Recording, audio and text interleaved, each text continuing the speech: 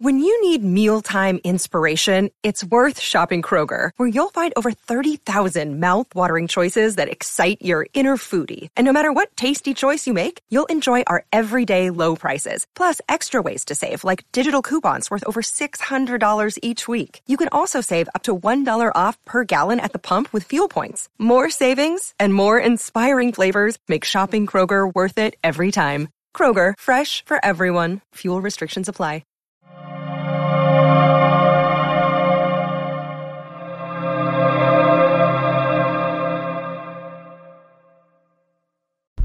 Hey Ken, I was just thinking and wanted to get your opinion on something.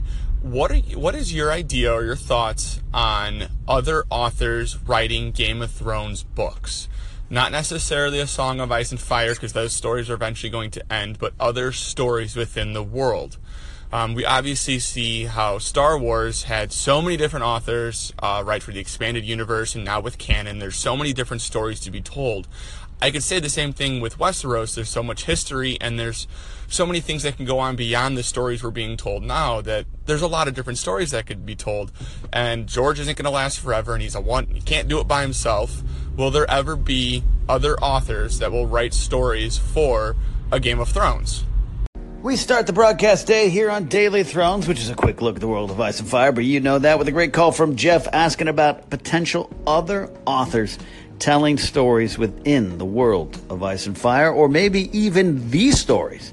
Meaning, let's try to think negatively, but what if George doesn't survive to the end of this story? That happened with the Wheel of Time series, if you're familiar with that. So it's not out of the realm of possibility. I'm also a big fan of Hitchhiker's Guide to the Galaxy. Unfortunately, Douglas Adams passed away and had been working on some new Hitchhiker's material, and that was eventually released. And then there was another author, very successful author, British author, brought in to write a 6 Hitchhikers book. So we've also touched upon this a little bit here on Daily Thrones, talking about maybe an anthology series, much like Star Wars has their From a Certain Point of View book out, 40 stories, 40 authors. Could this happen in Game of Thrones? I think I would be very much open to it if it was side stories. I mean, that's kind of what's going on in TV, so it's not out of the realm of possibilities that we would like new stories told by different authors. I think it'd be easier to digest if we felt it was a little bit more on the sidelines and not affecting the main story. So let's just say for some reason George got busy and said, I'm finishing the 6th book.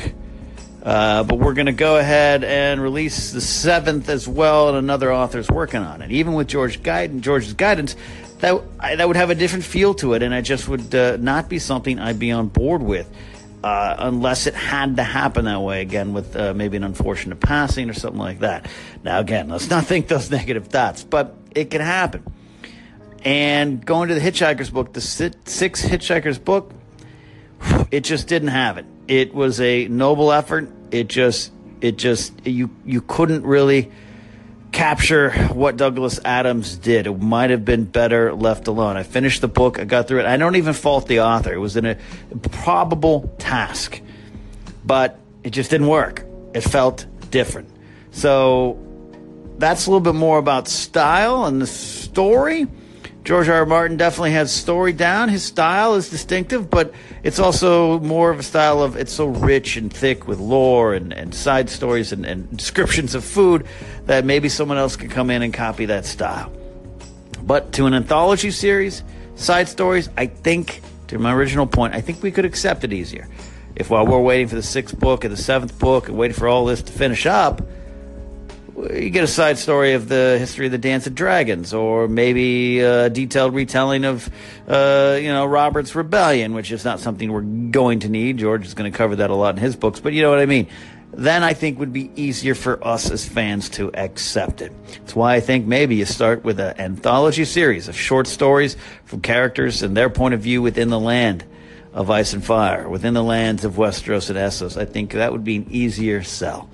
So, here's to George's health, here's to those books getting done, and here's to us maybe be open to having new voices tell our favorite stories. Hey Ken, it's Vic. Simple but difficult question. What do you feel like is the main theme of Game of Thrones? As we get closer to the end, I've been thinking about what the main message that Dan and Dave, the showrunners, want to leave us with when it's all said and done. Thinking back on some of my past favorite TV shows, Breaking Bad felt like a story about how greed leads to corruption. The Sopranos felt like a show about leadership inside of a family. So, do you think that Game of Thrones has a main theme, or is it just an amazing, wondrous story taking place in this fantasy world? Would love to hear your thoughts. Thanks for taking my question. Vic has got a great question. It's a question for the ages. What is the theme of A Song of Ice and Fire? I always believe that George has a special place for those underdogs, the broken bastards of the world, the cripples, the ones not given the full chance, the ones fighting for every chance they have. That is what I believe Game of Thrones is at in its core. Tyrion, Jon Snow even, Bran, Arya, Sansa. It's weird to say because the Starks have a lot of power and privilege, but they are immediately put into a bad situation. Arya is immediately on her own, where that name Stark helps only a few times. In fact, she has to get rid of that name. Sansa, though, with all the power and privilege, she's a woman in a world dominated by horrible men, and you see what she goes through. She becomes an underdog. Jon Snow was born without name and title, powerful in this land. He's an underdog. He must come from behind in a way to earn his position and power. Along the way, he learned some valuable lessons. And we learned that the Wildings, those enemies north of the wall, the ones we're not supposed to like because they're, well, bad, now they were just born on the wrong side of that wall. And they're free folk, making their own choices. Some of them want to get to safety. Jon Snow learns that lesson for all of us. Tyrion Lannister, definitely born with power and privilege, but he's afflicted in the eyes of everyone, including his own father. Even Cersei Lannister, now I'm not going to call her an underdog, but as a mother and a woman in this world, she has to come from behind from a lot of things to earn where she gets. It's all about the handmaids. It's all about the slaves over in Essos and what Daenerys Targaryen does, one who has probably the best position and power until we learn about Jon Snow. Daenerys Targaryen has the bloodline, but she doesn't have it. And she could easily grab her dragons, pay for an army, march west to claim her power position. But no, she realizes a lesson too. She has a power to help. She's going to risk all to do it. She has to learn different cultures. She has to learn different ways. She fails along the way. She succeeds in many more ways. So even Daenerys Targaryen is one of those underdogs from away. I like the idea you sometimes hear that Game of Thrones is written from the point of the lowborn, of the second-class citizens of Westeros, and this might eventually be the story of them taking over power from those above them. I don't necessarily think that's how it ends up. The Night King comes down and kind of spoils some of that talk, but I still think that George R.R. Martin has a special place for those people. If George R.R. Martin is Samwell Tarly, even Samwell Tarly was kicked out of his power and privilege, has none of it anymore, is weak in a world where you need to be physically strong, even mentally strong, of course, but physically strong goes a long way, especially when you're north of the wall, and Sam doesn't have that. He has to learn. He's an underdog, and we root for these characters. We're not supposed to root for Jaime Lannister. We're not supposed to root for Robert Baratheon and Stannis Baratheon. Now, they become our favorite characters along the way. There's some complicated things on these themes for sure, but I still think at the end of the day, it comes down to George rooting for the underdog. What do you guys think? What are some of the themes of Game of Thrones that you would consider the main theme, or what are the themes that build up to the main theme? Let me know. Call on here to Daily Thrones. I want to hear your voice. What is the main theme of Game of Thrones? I'm Ken Napzok, and this is Daily Thrones, a quick look at the world of Ice and Fire. And let's take a moment to congratulate Sophie Turner and Joe Jonas, he of the Jonas Brothers, for their announcement. They announced their engagement today on Instagram, and that's exciting stuff. And I thought it was a good time to pay our respects to Sophie Turner as a performer here on Game of Thrones. Game of Thrones is such a big show. It's built on so many things. It's the storylines, it's the special effects, it's the epic high fantasy, it's the dark, gritty violence, the sex, let's say that, and the politics and the intrigue. It's also the acting, and that is often built on the backs of smaller characters and smaller roles supporting the bigger roles. And I think the bigger leads sometimes don't get the credit they deserve, and some of them started off maybe young. Sophie Turner is one of those, and they've grown as performers in front of us. I said before during the season that Kit Harington and Emilia Clarke haven't been called the best actors of the show. That falls on, again, these Charles Dances, these Lena Headey's, these Peter Dinklage's types, these veteran actors. But so much is on the shoulders of Kit and Emilia, and season 7 proved they can carry it. Well, Sophie Turner is someone who started so young, 12 or 13, around the time that the original pilot was filmed, with some of the scenes, especially the banquet at Winterfell when Robert Baratheon is there, her conversation with Cersei, the shots of Sophie Turner from the original pilot. She was actually speaking to different actor as Catelyn Stark, I believe, if my memory serves. So from that moment, a young girl growing up in front of us, she has really become Sansa Stark, and it is so of her. And I don't think we give Sophie Turner enough credit for growing with that role, making us think about Sansa Stark along the way in ways that we didn't originally think of her. She was not liked early on, the character, and much like as we see with Joffrey and poor Jack Gleeson, that can sometimes transform and transfer, I should say, to the actor. And I when she started to branch out in other things, I heard something. I don't really like Sophie Turner. I don't like Sansa Stark. Different people, of course, one completely fictional. But Sophie Turner has become Sansa Stark, and much like, say, Carrie Fisher and Princess Leia. And I'm not putting her in that category yet. That's a long road. But Carrie Fisher was Princess Leia, and therefore let herself as a performer inform the character, and that still today is felt. I think Sophie Turner, you see her at panels, and she is that fiery Stark daughter, and she is allowed to, by the producers, to inform the character, I think. And I think as Sansa has grown and found her place, so in a tough world, so has Sophie Turner in a tough world. And I'm happy to see her find happiness. They're young and in love. You got to give them some credit. And maybe we'll have that double wedding. Kit and Rose Leslie, Sophie Turner and Joe Jonas. Maybe season 8 will be delayed even more. So, hey, Sophie, good job. Congratulations. Glad you're happy. Now, let's take some calls about your thoughts on the themes of Game of Thrones. We had a great question yesterday about this from Sir Thomas Sital. I put my thoughts out there. It's about George R. R. Martin and the underdogs. What do you guys think? You guys got some great thoughts on it. See you on the other side. Hey, Ken, I do agree with what you said about the underdogs. I 100% agree that that's definitely one of the main themes, maybe the main theme of Game of Thrones, underdogs. I'm glad you did bring up Stannis because, in my opinion, he was also an underdog, not being appreciated by both of his siblings. You know, he did what Robert wanted. He held Storm's End. He destroyed the Greyjoy fleet. And did Robert appreciate that anything he did? Nope.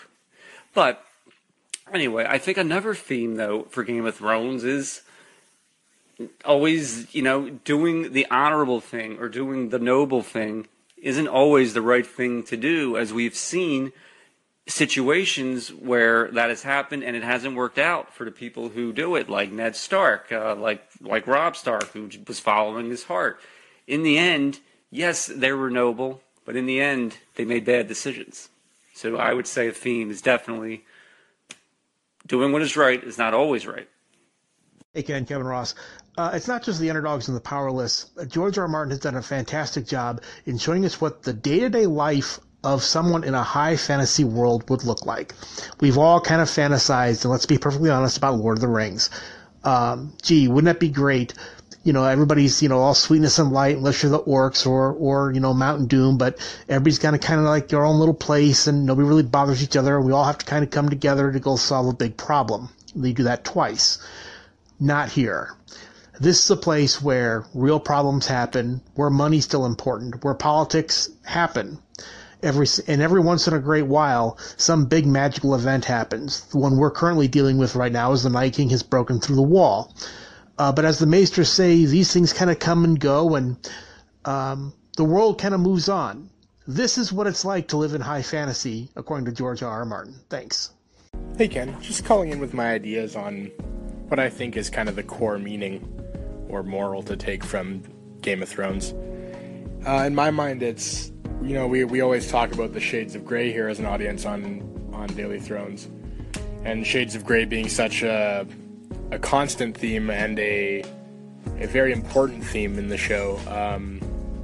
I personally believe that at its core, as far as moral goes, we are to take this lesson of that not everything is black and white. We as people need to be willing to see the gray area and everybody to understand everything. And I think that is ever more prevalent in the world that we live in now.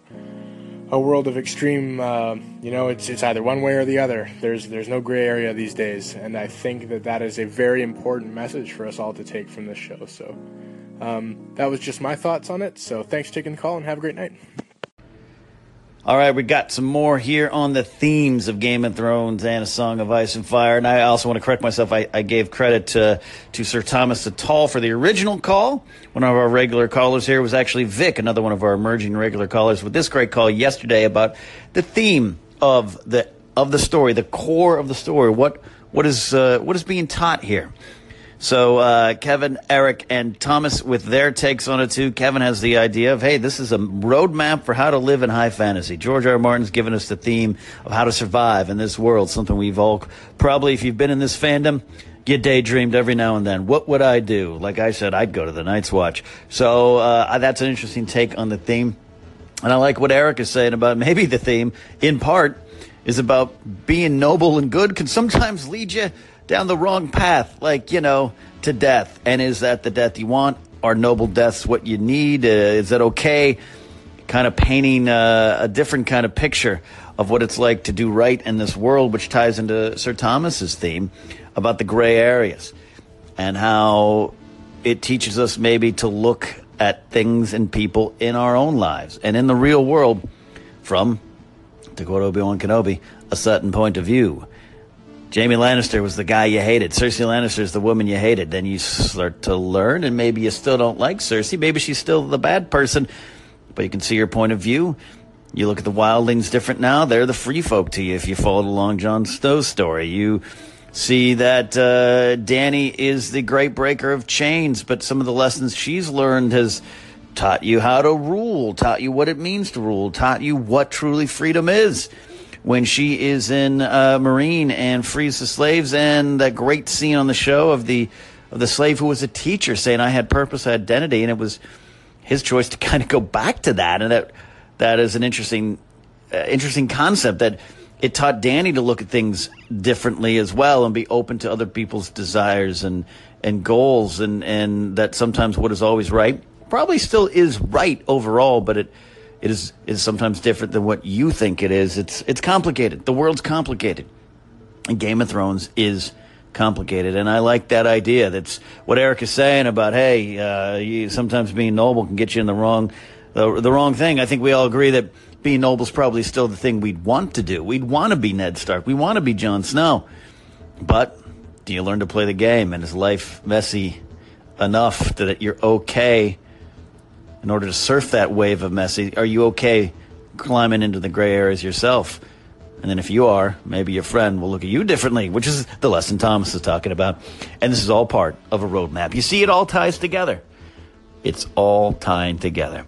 Keep it going. If you have a take on those theories about the main theme of Game of Thrones or the ones I talked about yesterday about the underdogs, let me know. Call in. I want to hear from all you guys. This is your spot, your one-stop spot. Well, all right, there's other places, but I appreciate you guys joining me here on Daily Thrones as we wait for Season 8, as we wait for more news about the prequels There's going to be a lot of stuff to talk about here for Game of Thrones, and Daily Thrones is where I hope you guys come to discuss that, because your voice is just as powerful as my voice, as I always say. All right, guys, more later. Talk to you then.